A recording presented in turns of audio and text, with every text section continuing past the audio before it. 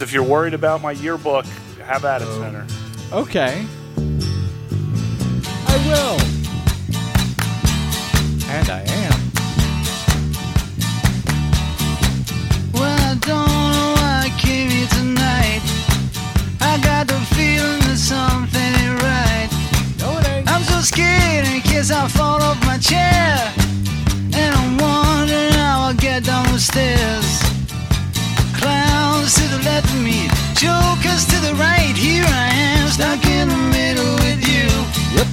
Yes, I'm stuck in the From middle Pacifica with you. Radio, this is the BradCast, as heard on KPFK 90.7 FM in LA, 98.7 FM in Santa Barbara, 93.7 FM in San Diego, 99.5 Ridgecrest in China Lake, California, up in Oregon on KYAQ on the Central Coast, and on Queso in Cottage Grove, in Lancaster, Pennsylvania on WTPA, Maui, Hawaii's KAKU, Columbus, Ohio's WGRN, Palinville, New York's WLPP, Grand Rapids, Michigan's WPRR, in New Orleans on WHIV, in Gallup, New Mexico on KNIZ, out in Concord, New Hampshire on WNHN, Fayetteville, Arkansas on KPSQ, Seattle's KODX, Red Bluff and Redding, California's KFOI, Round Mountain, California's KKRN, and Minneapolis, St. Paul's AM 950 KTNF. We also stream coast to coast and around the globe every day on the internets, on the Progressive Voices channel, Netroots Radio, Indie Media Weekly, FYI Nation, NicoleSandler.com, Radio Free Brooklyn, GDPR, Revolution 99, Workforce Rising, and Detour Talk. Blanketing planet Earth 5 days a week. I am Brad Friedman, your friendly investigative blogger, journalist, troublemaker, muckraker, and all-around swell fellow, says me from bradblog.com. Thank you very much for joining us today on what is the first day of the new term at the U.S. Supreme Court. Desi, I know you've been celebrating all night and all morning. Drinking too many beers? Is that what you're trying to suggest? I'm just saying, whatever the amount is, you can look at the chart. Yeah, indeed. Anyway, once again, with that new term at the court now underway, once again, as it was for the near full year that Republicans refused to even meet with, much less vote on Judge Merrick Garland, Barack Obama's nominee to fill the seat left vacant by Antonin Scalia for almost an entire year. Once again, the court begins its new term with just 4 Democratic appointees and 4 Republican appointees. Senator Mitch McConnell's vow to have their new nominee, the appeals court judge from D.C., Brett Kavanaugh, to the vow to have him already seated on the on that court in the seat vacated by retired swing vote Justice Anthony Kennedy by October 1. Well, that at least did not happen, so perhaps Democrats can take that small accomplishment as a tiny victory for the moment. A temporary tiny victory. Exactly. How long that remains the case is now, of course, at the center of one of the most contentious and contemptuous battles to have gripped D.C. and the nation in years, which is saying quite a bit. My thanks to Angie Coiro of In Deep Radio for filling in for us last week over 2 of the most difficult days to cover this nightmare. She did a yeoman's job. Does that apply to women as well? I hope so. As opposed to yo woman. Anyway, particularly with the fallout on Friday after the testimony on Thursday, as Jeff Flake dramatically called for an FBI probe into the allegations of heavy drinking and sexual assault by Brett Kavanaugh. And Angie also did a great interview, by the way, with a sexual assault counselor out of Chicago. As I suspect, it has been a very traumatic week for many victims of sexual assault. You can, if you missed that show, the Friday BradCast, you can download those shows along with all of them for free at bradblog.com. Though I do thank those of you who visit bradblog.com/donate to keep us up on your public airwaves and to keep our broadcasts free for all. But let's start with Well, let's start with this FBI probe, the supposed FBI probe. The limit on the list of people that the FBI plans to talk about concerning Supreme Court nominee Brett Kavanaugh and his past, as well as the difficulty that many would-be witnesses are now facing reportedly in their attempts to contribute their information to the FBI, is raising Democratic hackles today. According to a Sunday New Yorker article, multiple people have tried to go to the FBI with pertinent information about Kavanaugh, only to be stymied by seemingly unorganized and uninterested agents, according to several reports. One of those potential witnesses is Elizabeth Razor. She's an ex-girlfriend of Mark Judge. That's Kavanaugh's close friend and drinking buddy. Razor says that Judge had told her about an episode where he and his friends, quote, took turns having sex with a drunk woman, an act that seems to mirror Kavanaugh's third accuser, Julie Swetnick's allegation. Judge has also been accused by Professor Christine Blasey Ford of being an accomplice to Kavanaugh during a separate alleged sexual assault, the one discussed on Thursday by Dr. Ford. And his name, Mark Judge, came up frequently in last week's hearings, though Republicans refused to call him as a witness. Reportedly, today he has finally been interviewed by the FBI, though we don't know too many details about that yet. Another person who is trying to reach the FBI with information is an unnamed Yale classmate, reported by The New Yorker, who wanted to corroborate Deborah Ramirez's accusation that Kavanaugh had exposed himself to her at a college party. The classmate told The New Yorker, quote, "I thought it was going to be an investigation, but instead it seems it's just an alibi for Republicans to vote for Kavanaugh." Both Razor and the unnamed Yale classmate were allegedly stonewalled by the FBI, eventually being told to leave their accounts with an 800-number tip line. Really? That's what the New Yorker reports, if you believe the New Yorker. So how thorough will this FBI investigation actually be, or is this just more kabuki theater from the Republicans in order to muscle through their nominee? I might vote for that as the real point here. No matter the fact, or no matter how inappropriate this guy Kavanaugh may be for a lifetime seat on the U.S. Supreme Court, they don't care. They're just putting up theater. Anyway, we will discuss that shortly with former litigator and law professor Jessica Mason Pieklo, known to many on the Twitters as Hegemommy.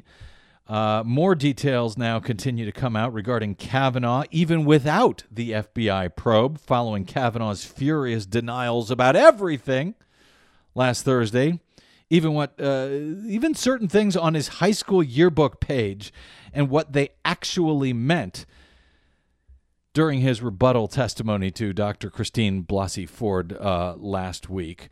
We'll talk about a few of those in a moment, but Charles Ludington is another person trying to get his information to the FBI. He's a classmate and friend of Supreme Court nominee Kavanaugh. He was a classmate at Yale. He told the Washington Post over the weekend that Kavanaugh was an aggressive drunk who once started a fight that landed a mutual friend in jail. He said when Brett got drunk, he was often belligerent and aggressive. He said, "I witnessed him respond to a semi-hostile remark, not by diffusing the situation, but by throwing his beer in the man's face and starting a fight that ended with one of our mutual friends going to jail." Ludington notes that if Kavanaugh lied about his past actions on national television, and more especially while speaking under oath in front of the U.S. Senate, I believe those lies should have consequences. I agree, of course. But Ludington is hardly the only one considered to have been a friend of Kavanaugh who has been moved to come out against him after witnessing a number of the defiant claims that Kavanaugh offered last week during his widely seen Senate Judiciary Committee testimony. Here's Liz Swisher, who attended Yale with Kavanaugh, who drank with him, was a roommate also to Debbie Ramirez, who was accused Kavanaugh of exposing himself to her during a drunken party at Yale. Here's Swisher on CNN with Chris Cuomo late last week. Well, I've known Brett since the very beginning of freshman year. He was always one of the beer drinking boys, and I drank beer with him. I liked beer. There's no problem with drinking beer in college. The problem is lying about it. He drank heavily. He was a partier. He liked to do beer bongs. He played drinking games. He was a sloppy drunk. He was more interested in impressing the boys than he was in impressing the girls. I never saw him be sexually aggressive, but he definitely was sloppy drunk. His description of himself as, certainly in high school, I was about my church programs, going to church, studying, being number one, doing my sports teams. I didn't have sex in high school, didn't have sex for many years after that. Loved beer, but that's it, nothing to excess. You don't buy it? I don't buy it. I didn't. That's not the Brett I knew as soon as I met him in college. It's not the Brett I saw during 4 years at Yale, and I don't think many of his answers were credible. I really question any senator that believes the Ralph Club had something to do with his known weak stomach. I knew of no weak stomach. That's not what Ralphing means to any college kid. I would have stayed on the sidelines if he had said, I drank to excess in high school, I drank to excess in college, I did some stupid things, but I never sexually assaulted anybody.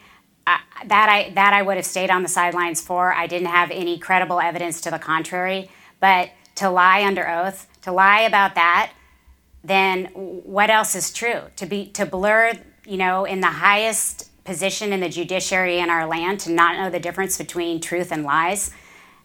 That's just terrible. It's not about women versus men. It's not about Democrats versus Republicans. It's about the integrity of the Supreme Court.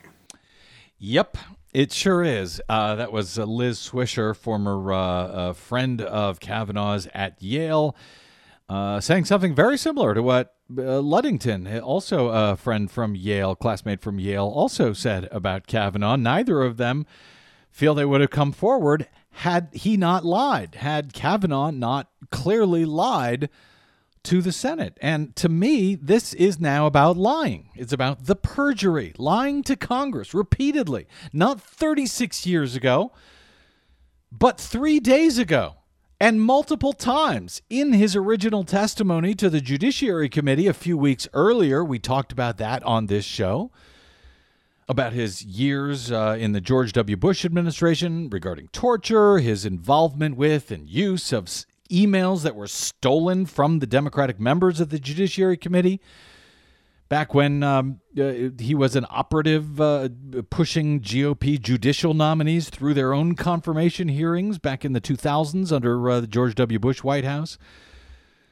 Lying about his years before that as a Republican operative on the Ken Starr Commission, unlawfully leaking false information to the press. We've been telling you that Kavanaugh is a GOP operative, that he's not as much a judge as a gyno, if you will. That would be a judge in name only. Yes, correct. Okay.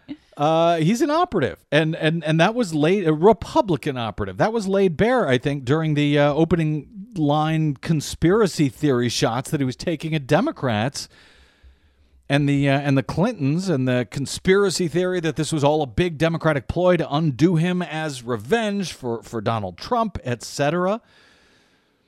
But you'd think that that would have happened during the confirmation hearings for Neil Gorsuch. If this, in fact, was some great conspiracy, why didn't the Democrats come out with false claims about sexual assault against Neil Gorsuch?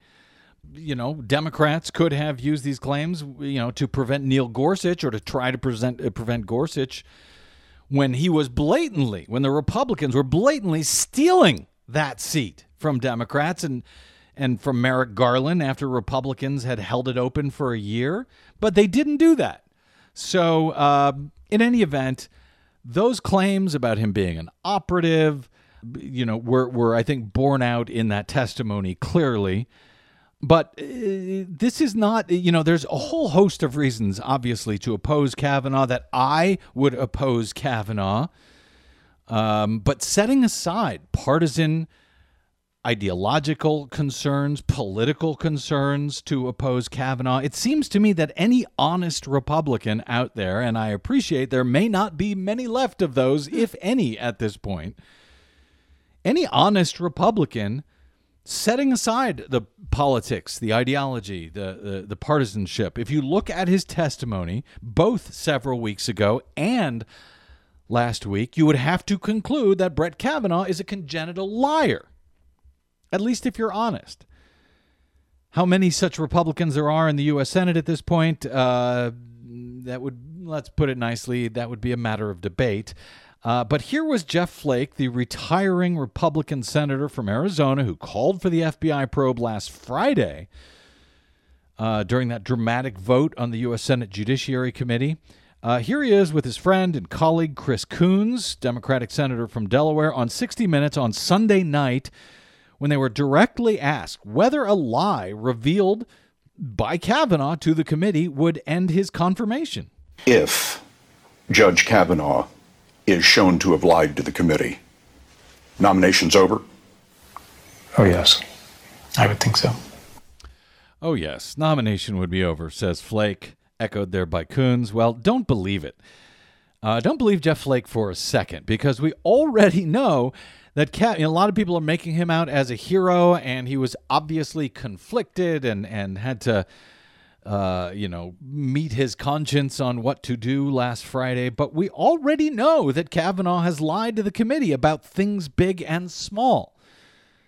So for Flake to say, oh, yeah, it would be over if it was shown that he lied. So let me focus on the small for a moment. And I realize these are small, but these are much less political.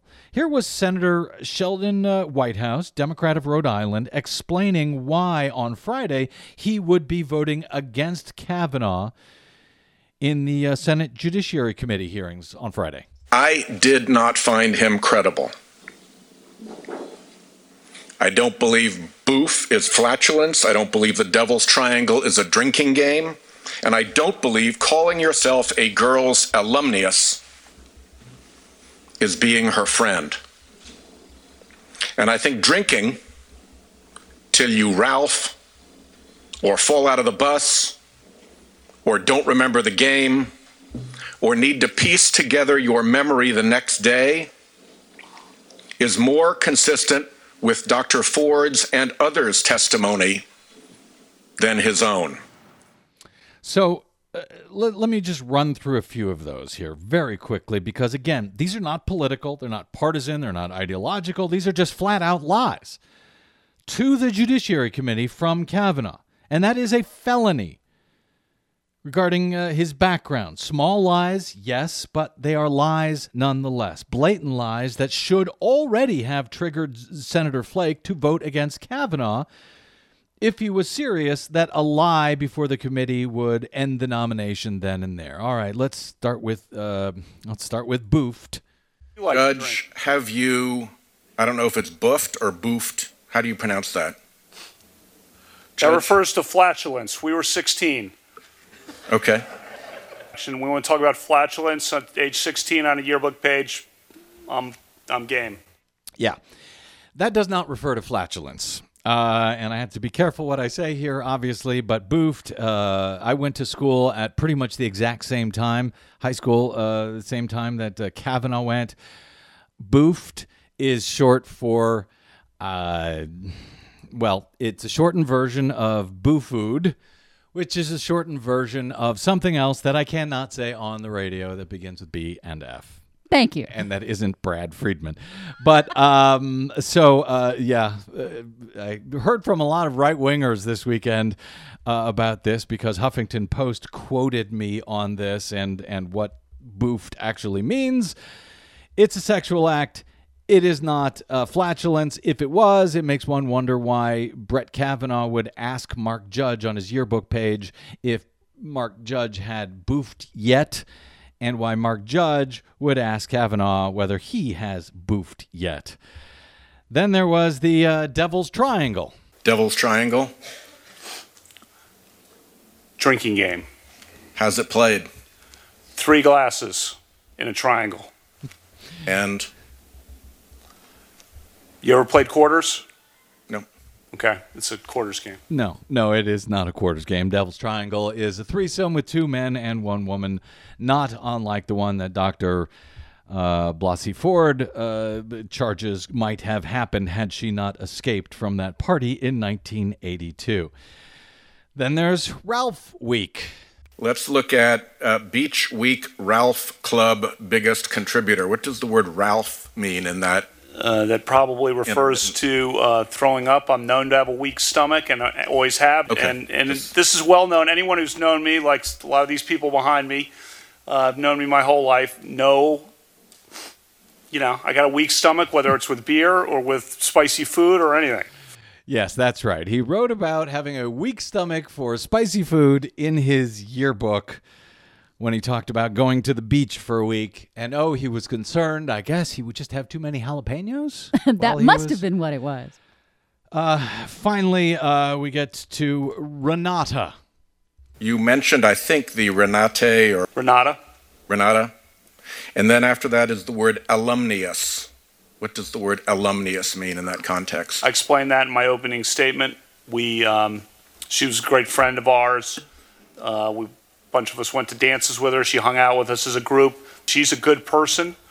And to have her name dragged through this hearing is a joke and really an embarrassment. Yeah.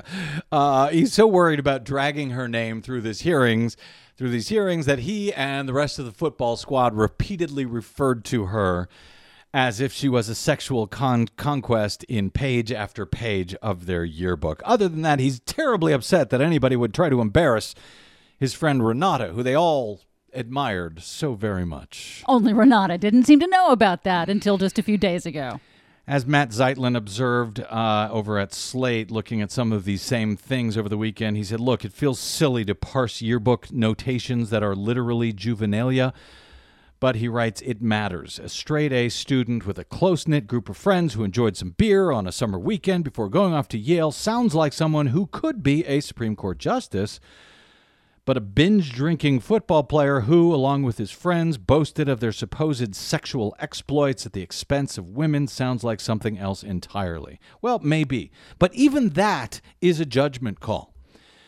The fact that Kavanaugh clearly lied about one thing after another as an adult in front of the U.S. Senate, that should disqualify him, period, already. No FBI investigation needed. And if Jeff Flake wasn't willing to admit as much and vote against him in the committee on Friday, I'm not sure what he expects the FBI investigation to show. An FBI investigation which is reportedly being very limited by the White House and or the Senate. So I don't know what Flake is expecting will be turned up that would convince him to do the right thing and reject Kavanaugh as unfit for the U.S. Supreme Court.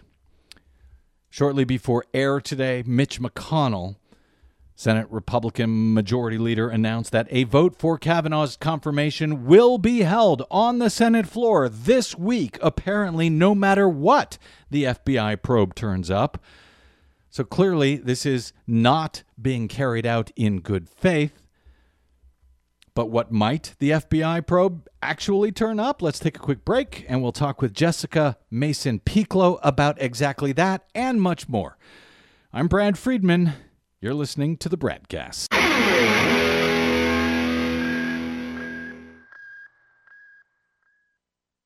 Hi, this is Desi Doyen from the Green News Report and the BradCast. What the public hears on the public airwaves matters. At the BradCast, we do our best to bring you accurate news and analysis on the issues that actually matter, and we do it all independently, without corporate or political influence. But we can't do it without you, now more than ever. Please help us stay on your public airwaves by going to bradblog.com/donate to help keep us going. That's bradblog.com/donate. And thanks. This is your FBI.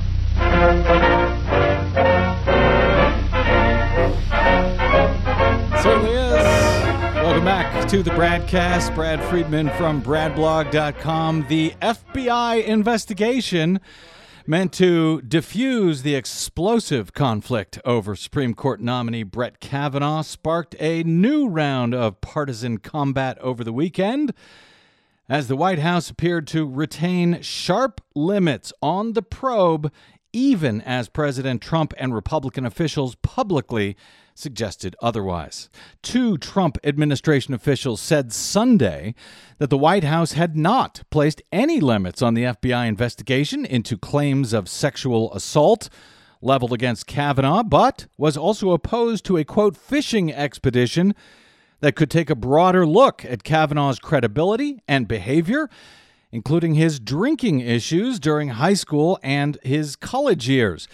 The statements, according to the Washington Post, made by Press Secretary Sarah Huckabee Sanders and presidential counselor Kellyanne Conway in television interviews, followed reports that federal investigators are pursuing allegations made by 2 women, and only 2 women, that would be Dr. Christine Blasey Ford and Deborah Ramirez, but not a third, Julie Swetnick, who signed a sworn affidavit last Wednesday accusing Kavanaugh of sexually aggressive behavior, targeting women for assault at parties, and being present at parties where gang or train rapes occurred of incapacitated women. She says she became one of those women at one of those parties.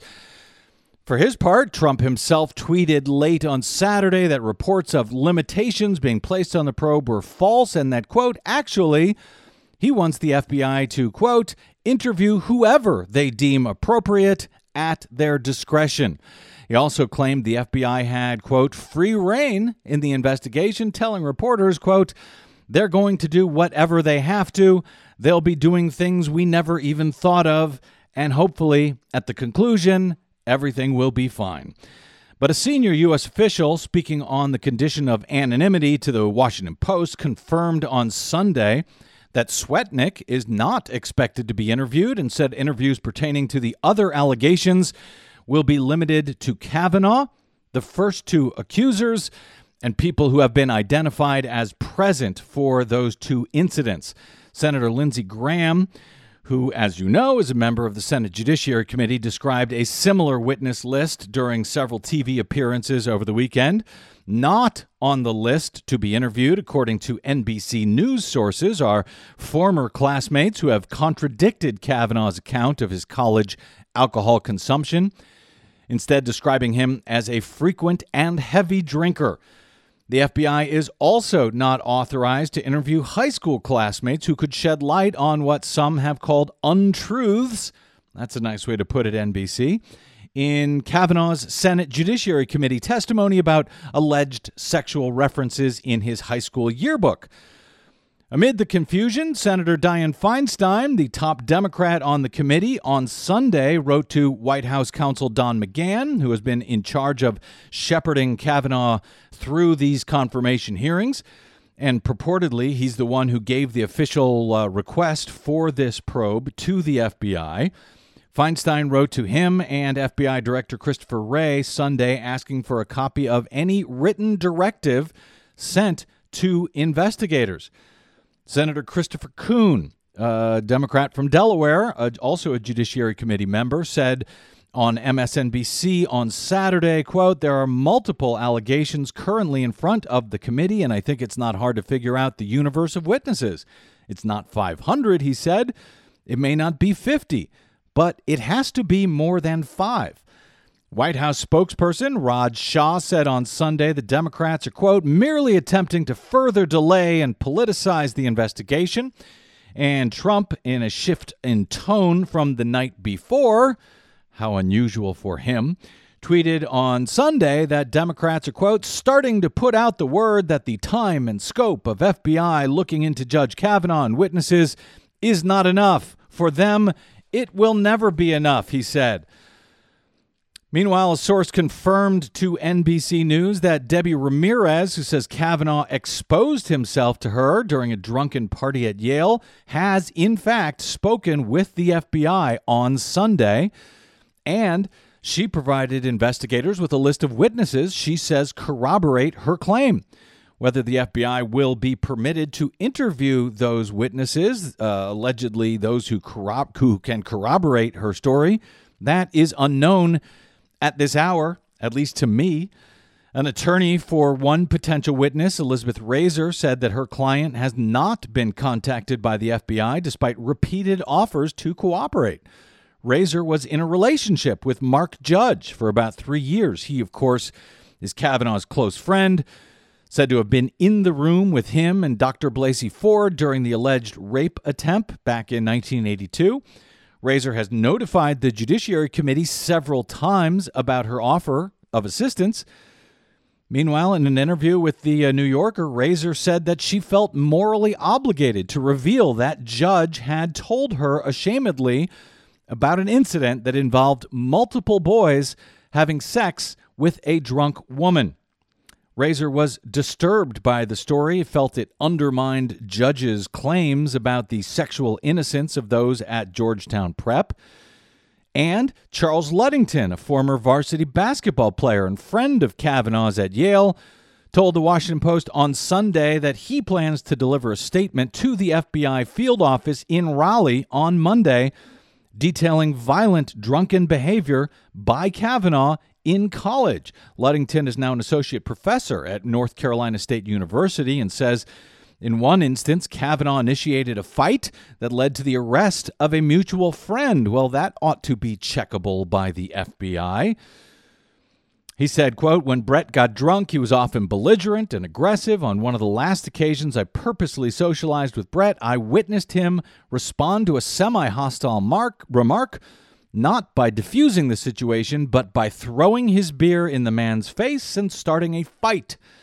That ended with one of our mutual friends in jail." Just a friendly reminder, we are talking about the man who would receive a lifetime appointment to the U.S. Supreme Court if, in fact, he is confirmed, despite all of these allegations from all sorts of sources at this point. Ludington says he was deeply troubled by Kavanaugh appearing to blatantly mischaracterize his drinking in Senate testimony. He said, "I do not believe that heavy drinking or even loutish behavior of an 18 or 20-year-old should condemn a person for the rest of his life. However, if he lied about his past actions on national television, and more especially while speaking under oath in front of the U.S. Senate, I believe those lies should have consequences." Finally, for now, an open letter, a call to action, as they describe it, was sent on Saturday by 2 Georgetown Prep School graduates in support of Dr. Ford and, quote, "in solidarity with women everywhere who have endured sexual assault, violence, and harassment." They called on fellow alumni to reach out to the FBI if they have any information to share relevant to the Kavanaugh investigation. Whether the FBI will reach back at this point remains the question of the day, the week, and given the stakes of a lifetime appointment to the swing vote seat on the highest court in the land, perhaps that remains the question for another generation or two. Joining us now for some insight on where this nightmarish circus goes from here, what the FBI will and won't and should and shouldn't be investigating, is Jessica Mason Pieklo. She is known far and wide as Hegemommy on the Twitters. She's vice president of law and the courts at Rewire.News. She's a former assistant director of the Health Law Clinic at Hamlin Law School in St. Paul, Minnesota, and a former litigator herself. She is now also the co-host of the legal commentary podcast Boom Lawyered over at Rewire.News, and has been following the Kavanaugh hearings and all that goes with it just about as close as anybody over the past several days and weeks, even following the hearings last Thursday, I believe, while on an airplane. Jessica Mason Pieklo, welcome to the BradCast. Thank you so much for having me. And yes, indeed, I was covering them from the air. You were? Well, then maybe you can confirm. In fact, because we had seen reports that people were watching on their plane back seats. Is that true? Were you the only one, or did you notice other people on the plane also following it as well? So for the actual testimony, I had the pleasure of joining some students at Harvard Law School for part of that, but I was covering the vote back on the plane. But I can tell you that everywhere we went on the day of the testimony, people, it was on TVs, people had it on their phone. It was the only thing that folks seemed to be talking about. So yeah, it's a story that's at least captivated the nation's attention for right now and hopefully longer. As far as I'm concerned, and I'll welcome your thoughts on whether you agree or not here, I saw quite enough during Kavanaugh's initial round of testimony to believe that he is a blatant liar. And that was before the testimony last week, at which only, to me, reconfirmed that once again, that he's willing to lie about things big and small, even though the lies last week were often about things that might not matter right now, what he said in his yearbook, for example. The fact that he is willing to lie about them today in Congress, under oath, while facing confirmation hearings for the U.S. Supreme Court, that in and of itself seems disqualifying to me, no matter what the FBI may or may not find in its purported investigation of the sexual assault allegations against him. Do you share my thinking along those lines? Oh, absolutely, because we have to remember that what the confirmation hearings are a window into Judge Kavanaugh's judicial temperament.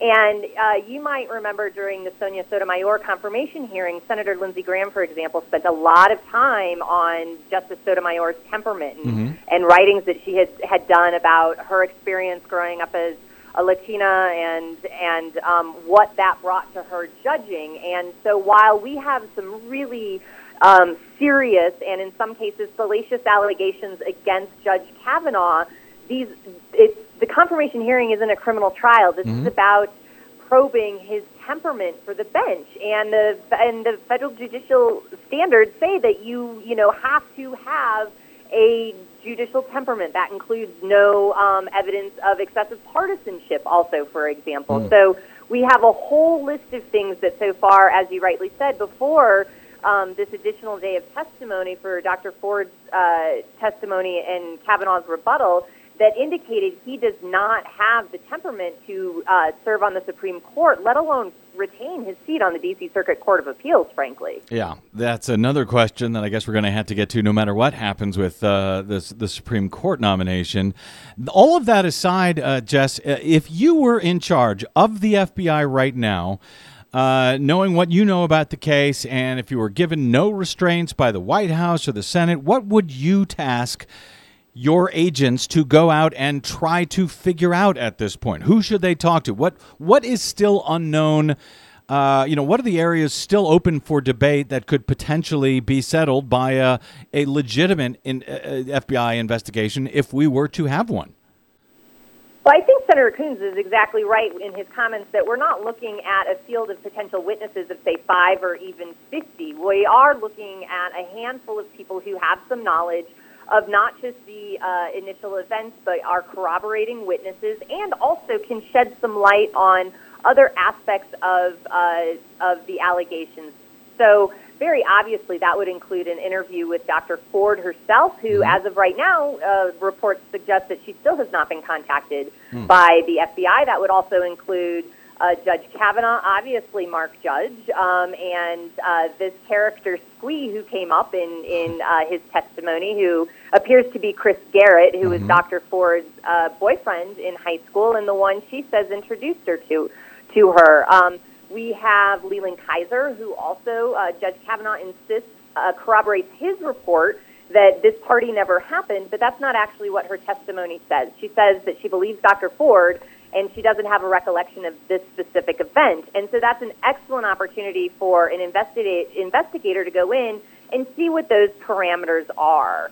We have colleagues and classmates of Judge Kavanaugh who've come forward, like Charles Ludington you mentioned, but we also have people like the individual who was in charge of administering the polygraph that Dr. Ford took. And that's someone who we're not hearing a lot about, but that's someone who can testify to the scope of the examination, under what circumstances they were contacted, all of those things. And that can also help rebut allegations that this is a political hit job, which we heard Kavanaugh say again and again and again, and which has been picked up by Senate Judiciary Republicans and the president himself.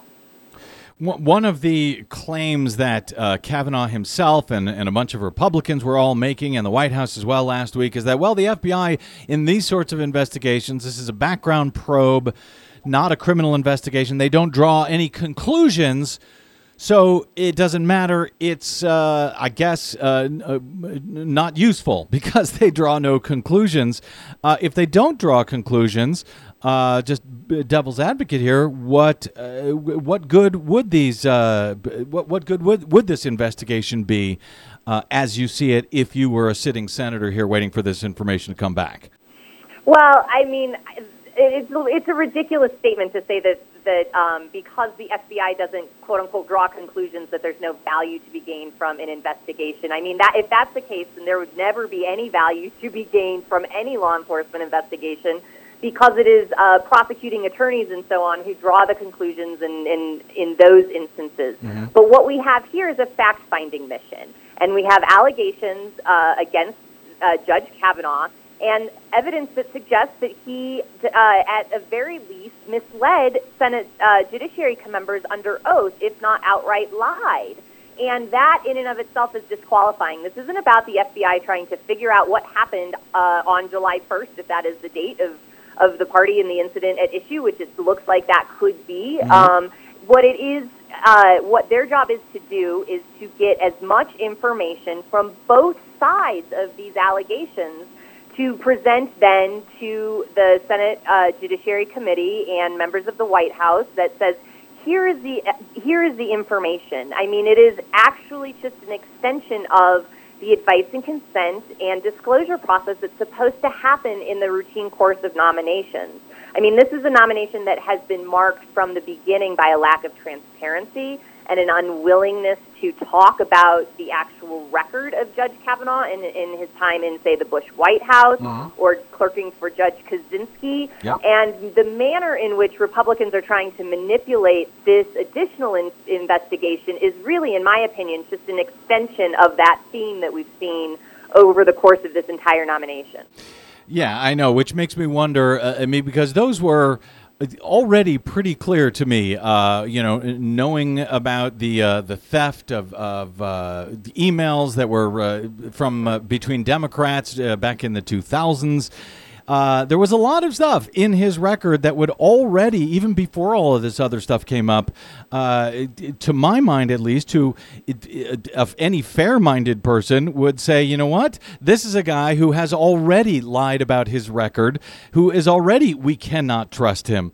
But the White House has said they are, at least according to Washington Post and others, that they have not placed any limits on the investigation. At the same time, however, they've also said that they're leaving it up to the Senate to give them instructions, to give the instructions to the FBI. Can we read that, Jess, as the White House saying, well, we're imposing no restrictions, but the Senate may be imposing those restrictions big time on what can and cannot be looked into?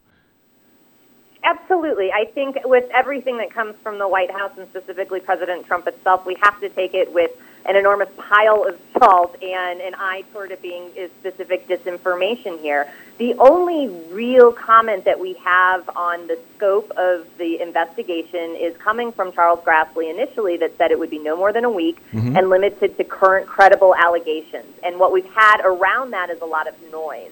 And the White House is saying that it's lifting restrictions, but then saying, well, but really, we're going to leave that up to the Senate to take care of that, which means the Senate Judiciary Committee and Charles Grassley, who has, through this entire nomination process, made it impossible to access nearly anything regarding Judge Kavanaugh's records, and has really just railroaded this nomination in a way that makes actual transparency a practical impossibility. Yeah, well, it's a joke. I mean, he's been, claiming we're releasing more documents than ever before, but this guy has a longer record than ever before. So with that in mind, Jessica, is there any reason to believe that the report from the FBI, whenever it comes within the next few days, that it will actually... do we know that it will actually be released to the senators, much less the public? I mean, as I understand it, the probe's being done at the president's request formally. Any information gathered goes to the White House, and then they would get to decide what is released and what is not released, no? Right. You're exactly right. We don't have clear guidelines and rules for not only just how this investigation is going to happen, but what what will be done with the results of that information. And if it just goes to the White House, we can be guaranteed that nothing happens, right? I mean, this is absolutely about protecting their nominee to the fullest extent. And in terms of if information were to get to the Senate, then the obvious question is, well, what information is getting there? Is the entirety of the information? Again, the information will only be as good as the scope of the investigation. And do you expect that I guess I'm asking you to get into predictions here, so feel free to ignore me. But if that's all that they do, if they only look at this very limited set of witnesses and circumstances, do you get any indication from the potential swing voters here, Jeff Flake, Susan Collins, Lisa Murkowski, that they would say, well, that they'll go along with it basically and say, well, we did that investigation, good enough for us? That's, do you get any sense where these three folks are at this point?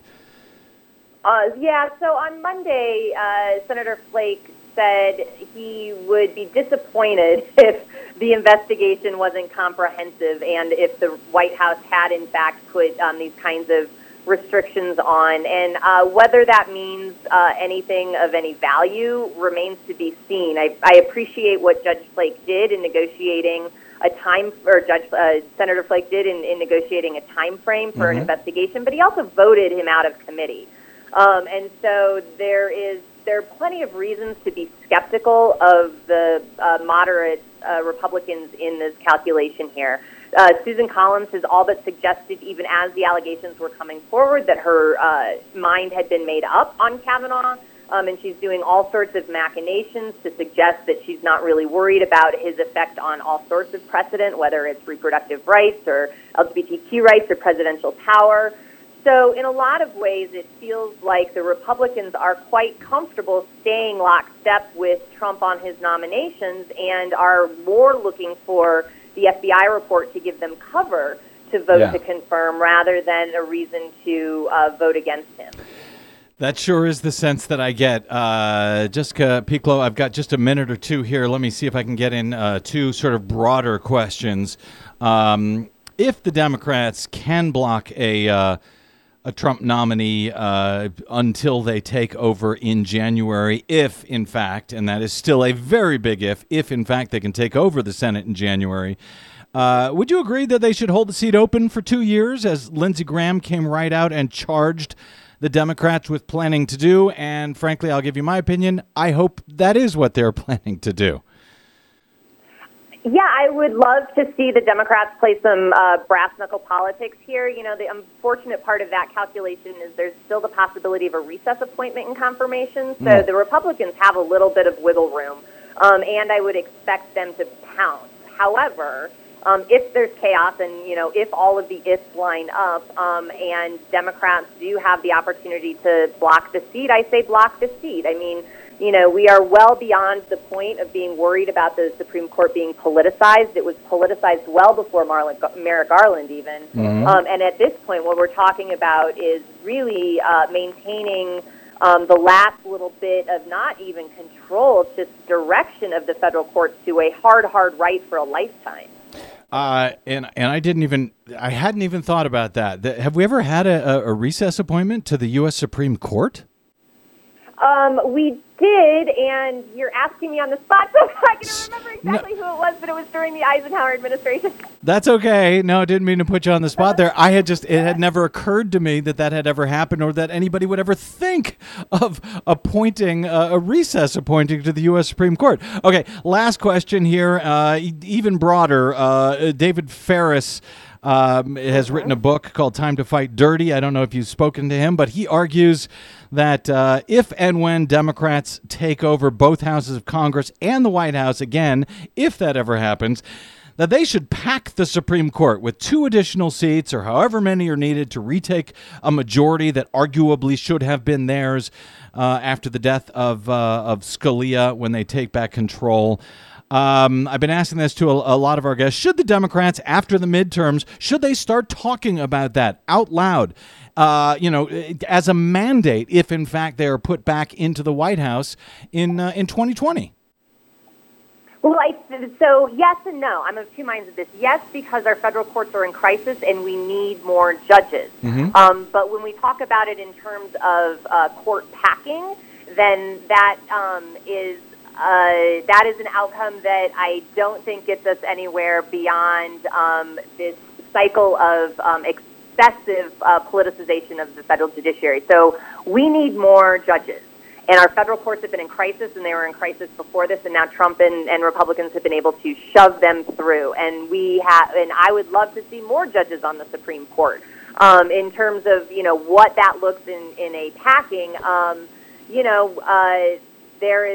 there will be a quid pro quo. There's already a quid pro quo. I don't know what to do about that, but in terms of generally, let's get more judges in the federal judiciary, and yes, and Democrats introducing legislation to expand the courts, yes, I agree with that. Well, he talks about that as well, the federal courts in general, but specifically on the Supreme Court, and I got to say, it was stolen from the Democrats.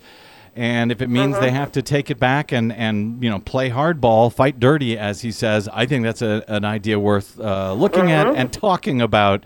Maybe we'll have you and David on the show together one day. We can hash out the pros and cons of that. On a slow news day. I'm sure there'll be one sometime. Yeah, that'll happen, I bet. Jessica Mason Pieklo, you can find her, of course, on the Twitters as Hegemommy. You can also find her work over at rewire.news, and you should listen to her podcast, her legal commentary podcast, Boom Lawyered, with our friend Imani Gandhi as well. Jessica, greatly appreciate you joining us today. Hope you don't mind if we bother you again at some time in the near future. Anytime, please do. Thank you. Oh, she'll be sorry. All right, quick break. We're running late here, so quick break, and we're back with some more good, encouraging news for Democrats, polling news before the November 6th election. Remember that? That's next on the BradCast.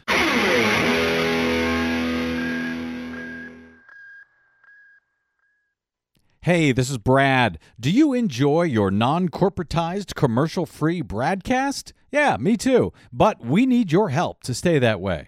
Please consider supporting the investigative blogging, broadcasting, and muckraking that we do here on the BradCast and the Green News Report and bradblog.com with a donation. It's easy. Stop by bradblog.com/donate and drop a few dollars in the tip jar. You can make a one-time contribution or an automatic monthly donation of any amount you like. It's easy. It'll take you about 60 seconds, and you'll help me and Desi stay on the air to continue our troublemaking and muckraking without the corporate influence of anyone. Got it? Thanks. Stop by bradblog.com/donate to help us out today.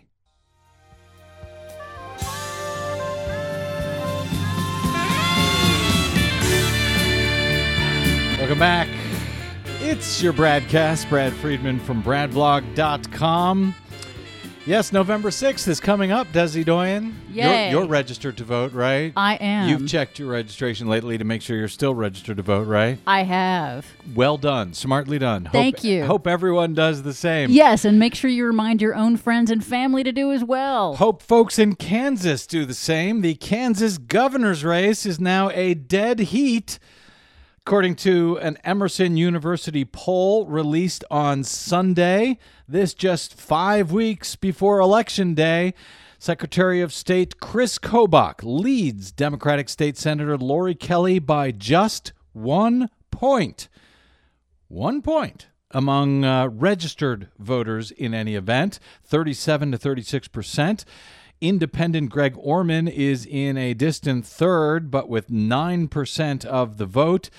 A vote for Orman could make the difference as far as who wins that Republican versus Democratic gubernatorial race.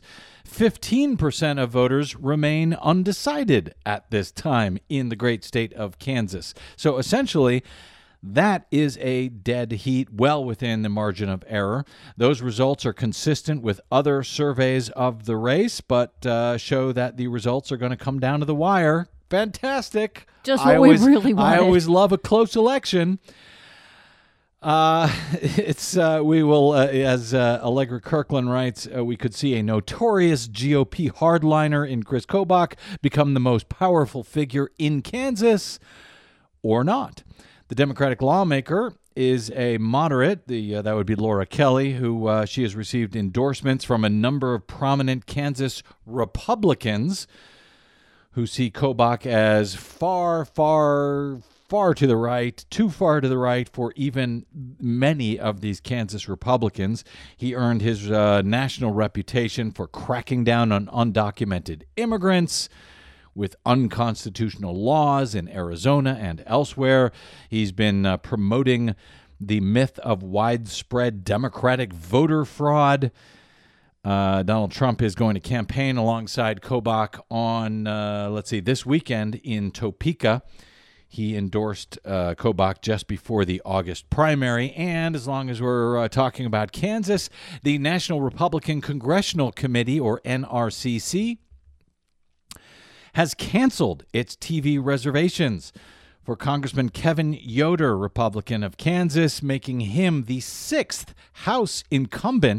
Republican House incumbent that either the NRCC or its closely aligned super PAC are now leaving for dead heading into the campaign's final months. Wow. They don't think he can win in Kansas. They're not going to even try. They're pulling out their money. They're going to put it into other races that they think they have a better chance of winning. The NRCC canceled the ads in just recent days, according to Cam Joseph over at TPM, who spoke who got this confirmed from GOP sources. That means they're walking away from Yoder in a suburban Kansas City district that Trump lost by 1 point back in 2016. He is facing attorney and former mixed martial arts fighter Sharice Davids in the seat. If she wins, she'll become the first Native American woman and only the second openly gay woman ever to be elected to Congress. Yoder joins Congressman Mike Kaufman, a Republican from Colorado, Mike Bishop, Republican from Michigan, Barbara Comstock, Republican from Virginia, Rod Bloom, Republican from Iowa, and Keith Rothfuss, Republican from Pennsylvania, as incumbents that the NRCC or the Congressional Leadership Fund, that's the GOP's main super PAC, that they have been forced to give up on entirely in order to save their money for what are seen as more winnable races. So Cam Joseph notes that those half dozen members paired with more than a half dozen open seats that Republicans are not even seriously spending in at all, that gives Democrats roughly half of the 24 seats that they need for the House to take over the House majority this fall. Half of them right there, Republicans seem to be already throwing in the towel. Democrats need only 12 more. All right, we got to get out. My thanks to Desi Doyen, our producer, and to my guest today, Jessica Pieklo of Rewire.News, and of course to all of you for spending a portion of your day or night with us. It is always appreciated. If you missed any portion of today's show or any other at any time in all our years of doing the BradCast, download them for free at bradblog.com. Though we do thank those of you who support our efforts by stopping by bradblog.com/donate. You guys are the ones who stop there, making it free for everybody else. So if you're one of those everybody else, please stop by bradblog.com/donate. Drop me email if you like. I am bradcast@bradblog.com. On the Facebooks and the Twitters, I am simply the Brad Blog. Find me, follow me, and share me there. That is it. Until we meet again tomorrow, I'm Brad Friedman. Good luck, world.